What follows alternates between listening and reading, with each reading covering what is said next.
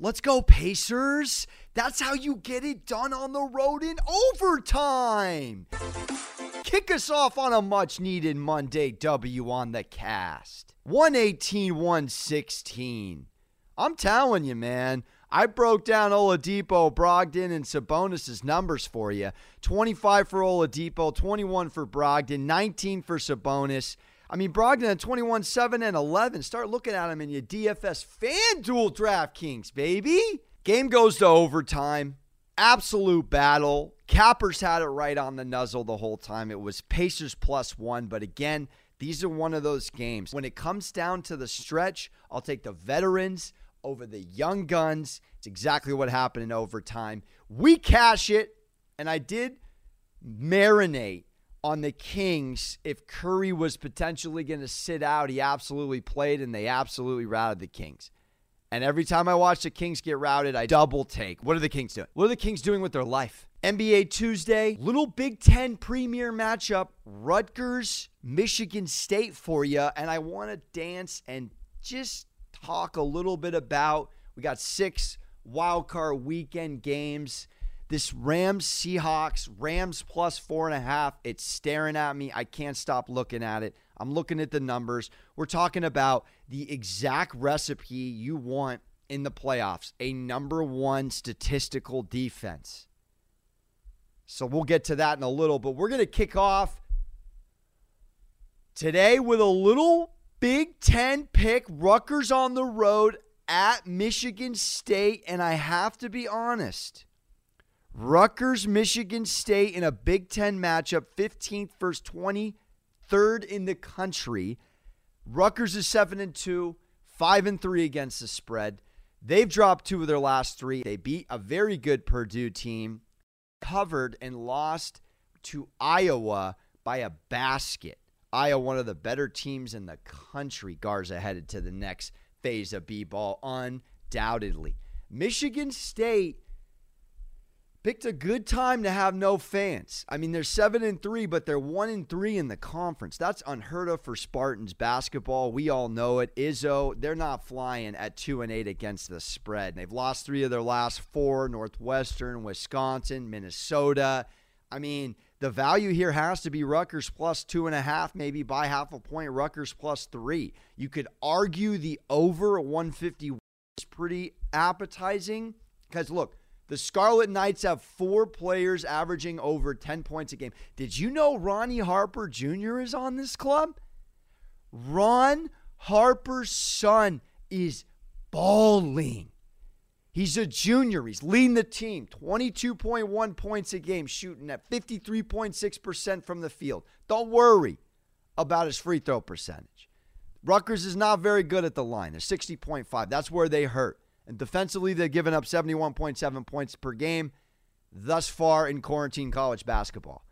But you got on the other side of the coin, Aaron Henry coming off a career-high 27-point game. He's leading the team at 13.4 points a game. Now, they have Joey Hauser, 12.3 points a game. He's getting 7.9 boards.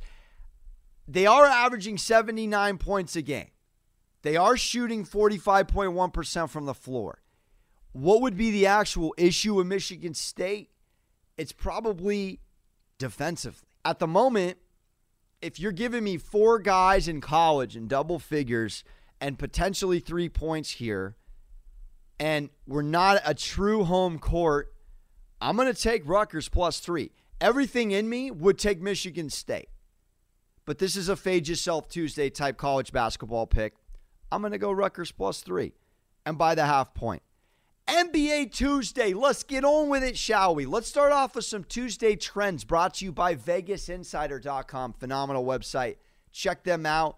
Always give you up-to-date lines on where the public is if you're looking to see who's on the Bills, who's on the Colts. Vegas Insider. And that is not an ad read. That is straight from the sports gambling heart to your sick noggin. All right. NBA Tuesday trends against the trend. You got T-Wolves. 5 games today, by the way. T-Wolves at Denver. The T-Wolves are 0-11 against the spread, minus 5.82 points per game to be particular, as a road dog after they shot over 50% from the field in the last game. Obviously prevalent here. That's a big mouthful. I'm reading these verbatim off the site. On the Nuggets side, for the trend, the Nuggets are 12-0 against the spread, 8.54 points per game, at home off a 10-plus point win as a road favorite. Prevalent here. Nuggets coming off a nice win, 15 points against Minnesota on Sunday. We're doing these back-to-back games a lot due to COVID. Lakers against Memphis. Here's an interesting under trend. This I would potentially pounce on, very much so. The Lakers are 13-1 at a minus 17.86 points per game, over under, as a road 8-plus point favorite off a win. 13-1, almost 18 points a game as a road 8-plus point favorite off a win. Active tonight, the Lakers, who, yes, played the Grizzlies. Close game till the end, 108-94. They're telling you on the trend, go under 218. Go under 218. No jaw. I like it. I kind of like it a lot. And our last trend for today, the Spurs dancing against the Clip Show at the Staples Center. The Spurs are 12-0-1 on the over-under. 10.77 points per game with less than 2 days rest after they've had fewer than 10 turnovers. The over-under is 228.5 in the Spurs-Clippers. Now, my pick that's sticking out for me today, I think I'm swallowing at 4.5, maybe by a half point, because the hook is known to bite in basketball. The Jazz are heading up to Brooklyn against no Durant, no Dinwiddie. Brooklyn's finest. 3-4 Brooklyn hosting 4-2 and most importantly 3-0 on the road. Gobert doesn't care where he plays. He's already on the road. He's abroad, baby. He's abroad living in Utah. Every game's on the road. I'm sitting here saying to myself, at 82% on the spread and 98% on the money line in favor of the Utah Jazz, minus 200 on the Nuzzle money line. I mean, the Nets are third in scoring. The Jazz are 12th. Very close in field goal percentage. Very close in three-point percentage. Both top 10 programs in three-point percentage. Just put that in your back pocket. Might have no Mike Conley tonight. That doesn't sway me too much with this Jazz team tonight particularly. The Jazz, historically, under Quinn Snyder, are 10-2 against the Nets. That's tied for their best record against any single opponent since 2014. Tie with the Pistons. Utah, 21 threes in their 130-109 routing in San Antonio on Sunday. They're coming off a 21 three-point affair. That is tied for second most in franchise history.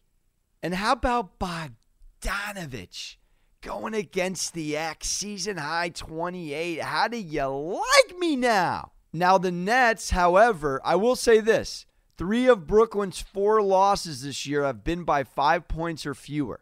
However, and I love Allen matched up against Gobert on the block tonight, I just don't think from a scoring perspective we're going to really see, can Joe Harris give you 20 plus? Can Allen, can Carl Levert, can these guys step up when KD's out for the scoring? I think they can step up. Can they cover 4.5 tonight on this kind of a matchup against the Jazz? I'm swallowing the 4. Matter of fact, little Tottenham-Brentford, by the way, going on in soccer, marinating at minus 190 Spurs. Really looking in the semifinals of the Caribou Cup to take home against Brentford a little semifinal W and head to the finals. That's minus 190. Maybe you parlay that. I actually tweeted that out with the Jazz. So you don't worry about the 4 because that Brooklyn close losses scare you. Take the Jazz minus 200. Parlay it with the Tottenham Spurs. They should take care of business. I mean, Brentford's plus 565 money line to give you an idea. They may push. They shouldn't push. Son, Harry Kane. Come on, boys.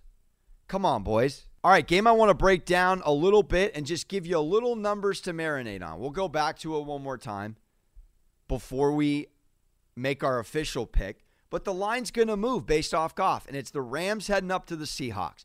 And I love what I'm looking at, everything Rams. The over-under's 43. I think there's a lot of value in the under in this game. I think there is a lot of value in the under. Here's some FanDuel stats and betting trends for you out the gate. The total for the under in Rams games alone has cashed 11 of 13. You can make a living off of betting on the Rams under in the last 13 weeks. 11-2, you would have gone? That's well over 57%. The Rams are 5-2 straight up in their last 7 games against the Seahawks. The Seahawks are 4-8 against the spread in their last 12 games. And for the Seahawks unders, 7 of 8 have hit in the total for their last 8 campaigns. The Rams are giving up a league leading. They're surrendering 18.5 points per game. 18.5 points per game. That's first in the NFL. Seattle's 15th in the NFL at 23.2. So what does that tell you? The magic number. If the Rams can keep the Seahawks under 3 touchdowns, and I absolutely think they can, despite a 40-touchdown Russell Wilson 13 interception season, the line will move once Goff is officially playing. It will absolutely move. But this Rams defense is special.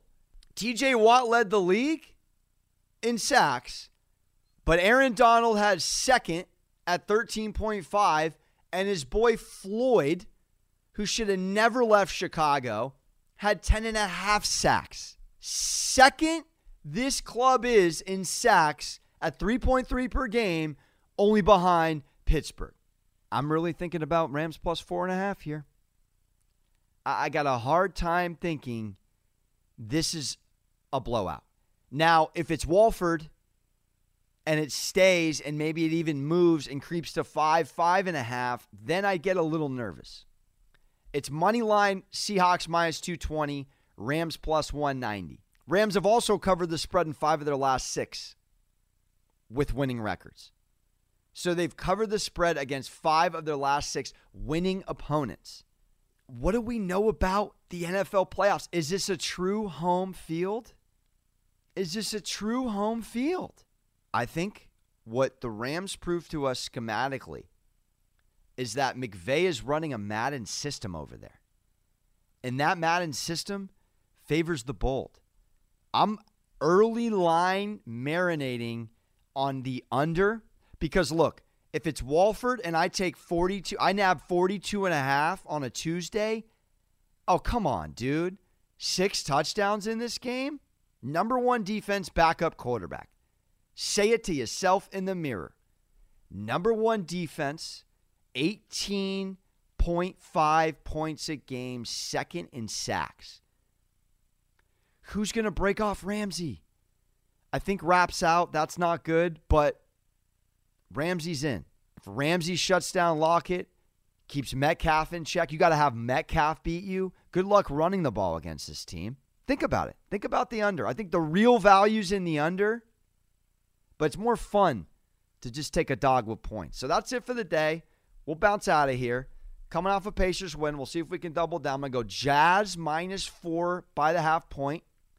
I'm going to go Jazz parlay with Tottenham. Screw it. Parlay. Book it. Humble little lunch money. Nothing crazy. I'm going to just, I guess, fade myself here. Straight up fade myself and go with Rutgers on the road, plus 2.5 by a half point, plus 3 against the Spartans, who I don't get it. Why are they 2-8 against the spread this year?